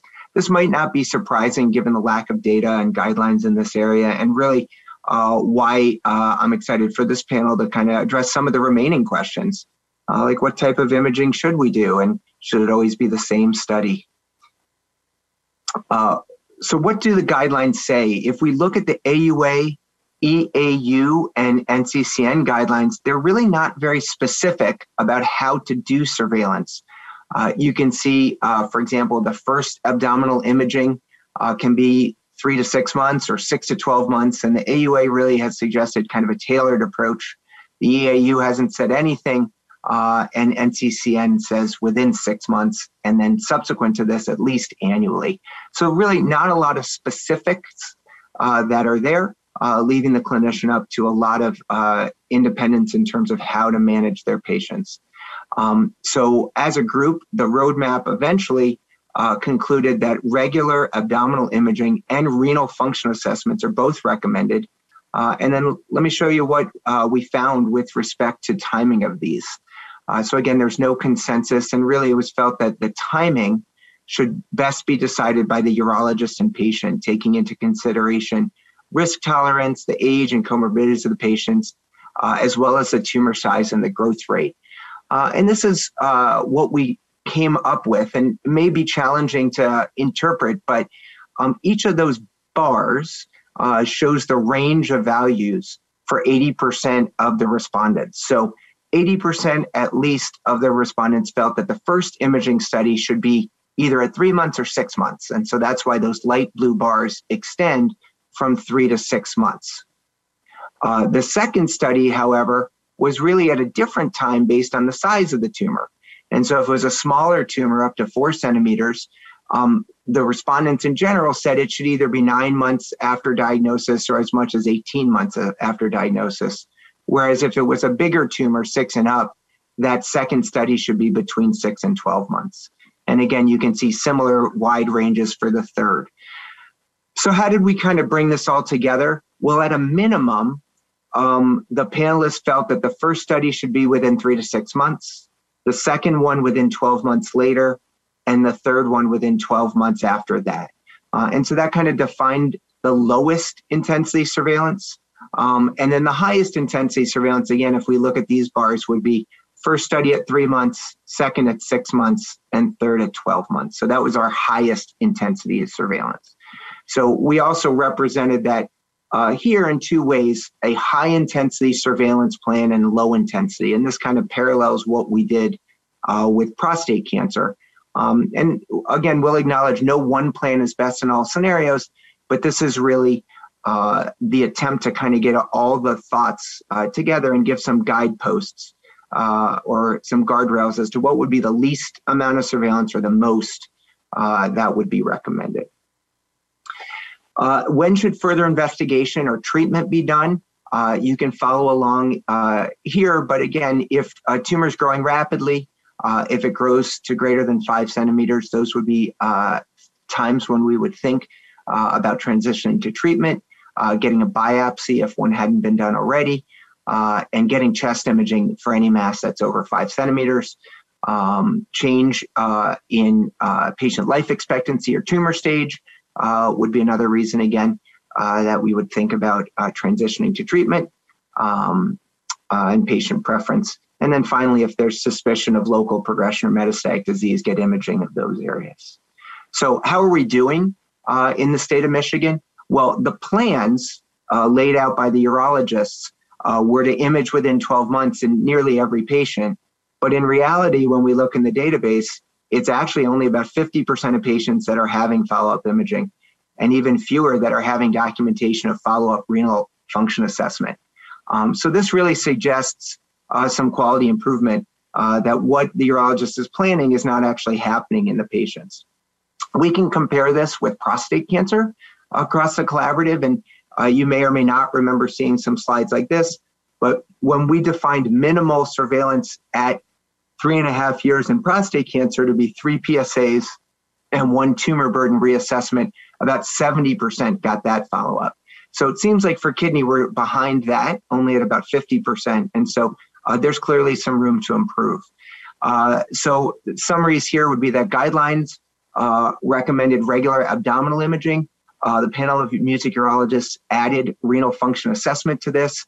We've developed a roadmap that sets guide rails both on the high and intensity and low intensity sides. But across music, less than half of our renal mass surveillance patients are getting even the minimum recommended follow-up with that low intensity plan. So we can do better. And I look forward to this opportunity to discuss with our panelists about how they're doing surveillance and their thoughts.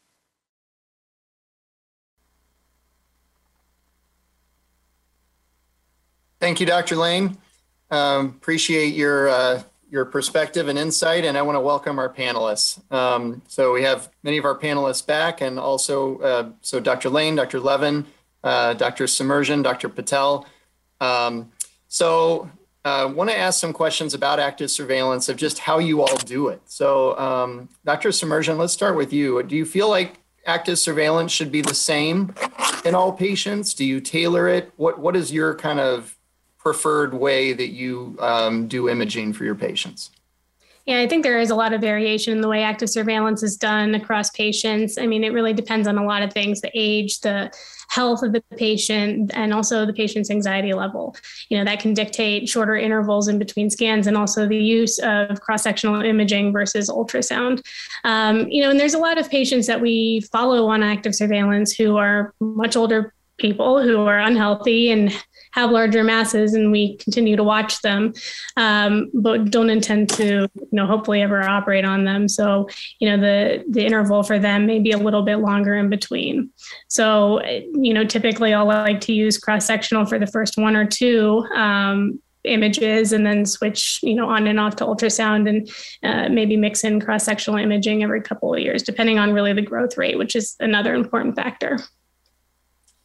All right, so great points that you brought up, and I want to get some of the other panelists in on this idea of mixing and matching. You know, do you mix CT and MR? Do you alternate? Do you get ultrasound in there? When it's kind of time to graduate, do you pull back in a CT or MRI? Dr. Lane, let's start with you. I want to remind if anyone has questions to drop them in the chat so we can address those as well. Yeah. I'm a big fan of ultrasound. I'm a big fan of doing less. I think the point of surveillance is to make sure there's not any big changes. And so especially in our older patients in whom we're really not looking to make any major changes, I think ultrasound all the way. If the study can't be completed well and you can't visualize the tumor well, you can always get a CT or an MRI. At that point, it's definitely lower cost and no contrast is needed. So I like ultrasound. But again, there's the trade-off of I'm not looking at metastases. I'm not really looking at features of the tumor. I just want to know it's not growing very quickly. So that's why I do that. I can understand other providers might really want to see the characteristics of the tumor. And maybe that's how we all get to different answers. Dr. Levin, wanted to ask you, do you have kind of a routine that you use for active surveillance? 6 months, 3 months, go to a year, what a preferred imaging modality? What is kind of your routine for active surveillance? Sure. Yeah, I think like Dr. Lane said, I like ultrasound. I initially try to characterize as much as I can with some cross-sectional imaging, and then based on the patient's age and anxiety level and comorbidities, then we can tailor it. And so, if it's a small mass, I get some imaging, show them that within 3 to 6 months, it's not going anywhere, it's not doing anything. We can keep an eye on it and we can push things out a little more. And then I really do try to utilize ultrasound. And then like Dr. Submersion said, that sometimes I'll add in a cross-sectional imaging. Sometimes they're getting imaging for other things occasionally, so that adds into the mix. And but if I can push it out to annually, and then some of these patients have been on for years, and then we end up going every couple of years, even just to show them that things are okay. And most of the time we don't have to do anything, so it works out well. This is something I've learned from many of you, or been encouraged by many of you on this panel, to use more ultrasound. I've just been sort of in a rut of getting CTs, and I think the ultrasounds are definitely easy to get. And we don't need to always get contrast imaging in between.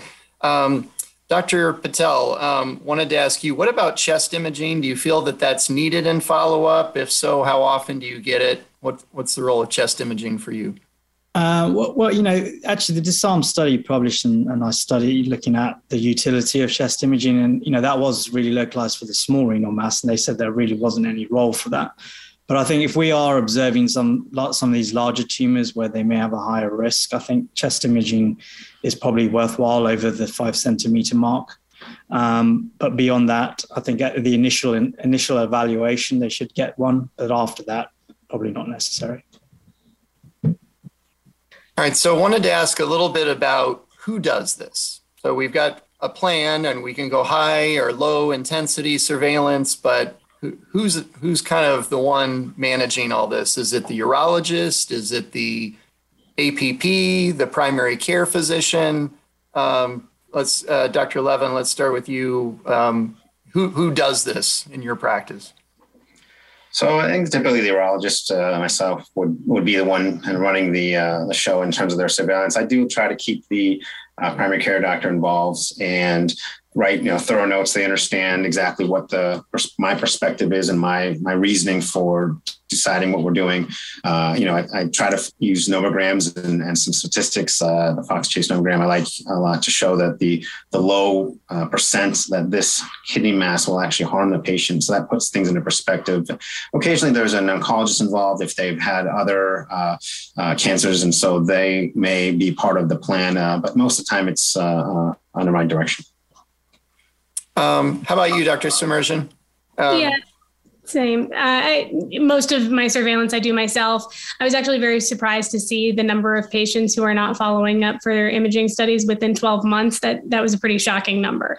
So, very much mirroring what we're doing in prostate cancer. I think a lot of the same initiatives can be used in kidney cancer.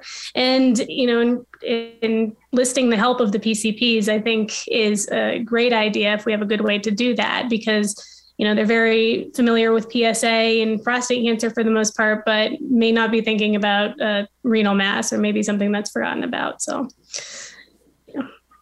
Brian, I think you had mentioned that you're partnering with the PCPs and doing this. Can you tell us a little bit about that?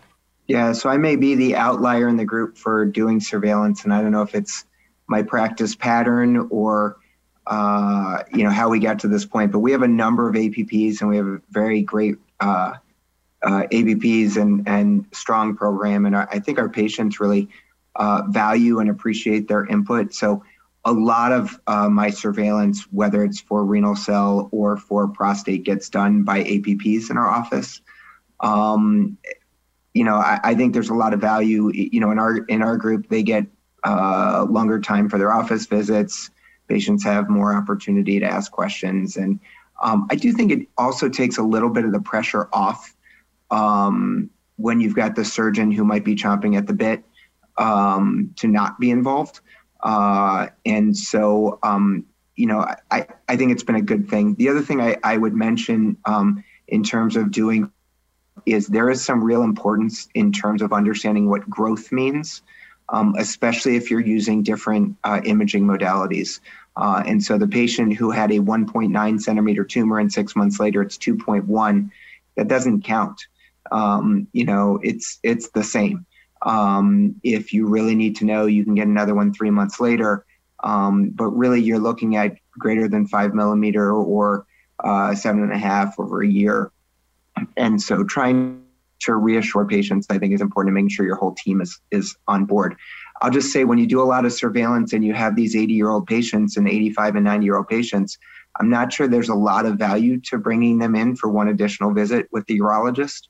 And that's where I really, see partnering with the primary care doc. So anyway, that's been our approach. And in my practice, the APPs run our surveillance. They're doing most of our surveillance, and we have a side-by-side clinic. So I'll get pulled in. Let's say they're about to graduate. You can high five and say it's gone well, or I'll get pulled in if someone has progressed, and we're going to have a discussion. We do have a question I want to pull in from Dr. George. This is back to the chest imaging. So if the risk of metastasis is so low at diagnosis, even from 3 to 5 centimeters, in light of that, how strongly do the panelists feel about chest imaging? Is it that important? I think by NCCN guidelines, right, that we put up there, it's sort of as indicated, right? So any strong feelings either way about getting it or not getting it at all?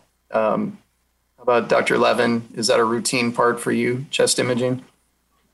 Oh, yeah, I think it depends on the characteristics and the life expectancy, et cetera. Dr. Lane alluded, some of these 89-year-olds, they're not really needing to be followed so closely. And so I think that chest imaging for small renal masses, I think it's, as Dr. Patel mentioned earlier, it's not very helpful. And so something for baseline, if they're a larger, more complicated, then I think it's perhaps more useful. But again, that depends on the patient and what else we're doing. All right. Thank you. Well, with that, I'll turn the time over to Dr. Ghani. Thank you all to our panels. Thanks. Thank you. Thank you, Craig. Thanks to you for really leading that session. And thanks to Brian Lane. Thanks to Amit Patel. Thank you, Alice Semerjian, and Michael Levin. Thank you very much. I actually learned a tip from you now, Mike, which is I'm going to do more ultrasound. I think I'm like Craig as well. I'm probably giving radiation therapy for my small renal masses, but thanks for that. And most importantly, thank you, Mr. Humphreys, for coming on board and giving us your perspectives, especially around how you thought that the roadmap was valuable. And an important comment you made is about not pigeonholing patients into a single box where everyone's different and unique. And I really enjoyed the discussion between Craig and you around the life expectancy and your thoughts on that. So a great session from the kidney group. Thank you very much. It's been 2 years of the COVID pandemic. I think, I don't need to tell that to everyone. And so it's been 2 years of music webinars. And And I just want to thank everyone for a really great session today. We are very hopeful that the next meeting that we have in June will be in person. So we really are looking for a great in-person attendance and getting back to doing the things the way we do it. But, even today on the chat, we had comments from Eric Stockel, Ben Stockton, Maz Ahmed, Dr. Ratchford, Brad Rosenberg. The list goes on. So thanks to everyone for getting involved and giving us your perspectives. Here are some key takeaways from today's meeting. From the prostate team, we heard about that music. We're now going to start exploring a new program on next generation imaging with PSMA PET. And for this, we will start data collection, and it's a new quality initiative for us. And our goal is to understand when to use and when not to use this new scan. And we're planning to partner with other urologists as well outside the state, including the PERC Collaborative, and also see how we can partner with industry on this. Jason Haffron said it really well, that maybe we have an opportunity here in Michigan to work with our sponsors and our partners, Blue Cross Blue Shield, to see if we can improve the authorization process. So we will look into that. But my request for music urologists and abstractors and the team out there is to do a better job in collecting this data. So when we start this program, we are going to make a request for better templating, especially around the imaging use for PSMA PET. From Dr. Dow, we had a great session on shockwave lithotripsy, and we had a wonderful review of the music registry data, as well as some of the state-of-the-art literature from Dr. Katru. And what we saw is, especially in music, and especially in the registry, there is substantial variation in how shockwave lithotripsy patients are having pain management. We're really fortunate to have Harry West join the panel today, and we want to thank him and for his expertise. But I think as a group, we have a real opportunity to implement an opiate-free shockwave lithotripsy pathway, and we will work on that and we will send that to you. Our request to you is, can we do better in monitoring the patient experience and outcomes? And so those groups who've not yet joined ROX Pro, please consider doing that. And I think you will find that it's a valuable endeavor that will help us get better. And we really have an opportunity going forward. You saw the lack of evidence out there and the thousands and thousands of cases that we collect for shockwave lithotripsy. We have real opportunity going forward, like Naveen said, to informing not just practice here in the state of Michigan, but practice in the United States and beyond. And then we heard that from the kidney group, the development of the roadmap and the surveillance for small renal masses. But despite our efforts to standardize this, there is still a variation in the care for small renal masses. And we're hoping by introducing this roadmap, we're going to reduce this variation, and it will be to your practices in sight soon. And our request is to start to use it. And I know we'll also put it on the Ask Music website, and it will be available. We want to thank the 26 music urologists who were part of that process to develop these guidelines. And we heard from Mr. Humphreys today that he found it helpful. And so we're making an impact there. These guidelines will be available, and they're going to tell us around initial evaluation, appropriateness for surveillance, and the scheduling, whether it's a high or low intensity plan.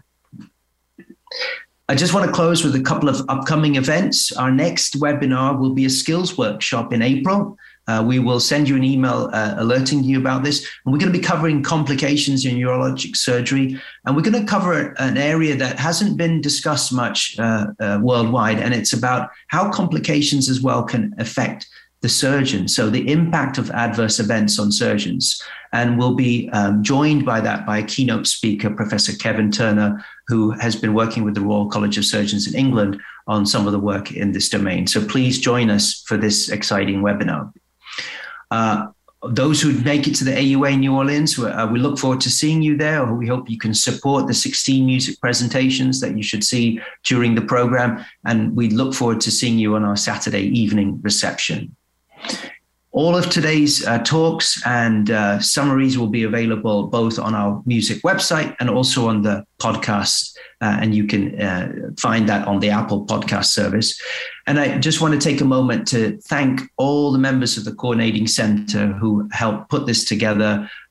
You know, all the folks here, they work extremely hard. But I just really want to take just time out to just thank Susan Linsell, Anna Johnson, Stephanie Ferrante, Bronson Conrado, Mahin Mirza, Rod Dunn, Jiki, Stephanie Daynock-Nilton, Rabia Martin, Corinne Labardi, and Max Kwang from our Coordinating Center. Without the hard work of these individuals, we would not be able to deliver the successes we've done so far and the successes that we need to deliver in the future. So most of all, thank you to all of you for your ongoing commitment and support to making Michigan the #1 place for urologic care. Thank you. Have a good evening. And please send us comments by email. And we're happy to have and continue the discussion further. Have a good evening, good night, and look forward to seeing you again in June for our in-person meeting. Thanks.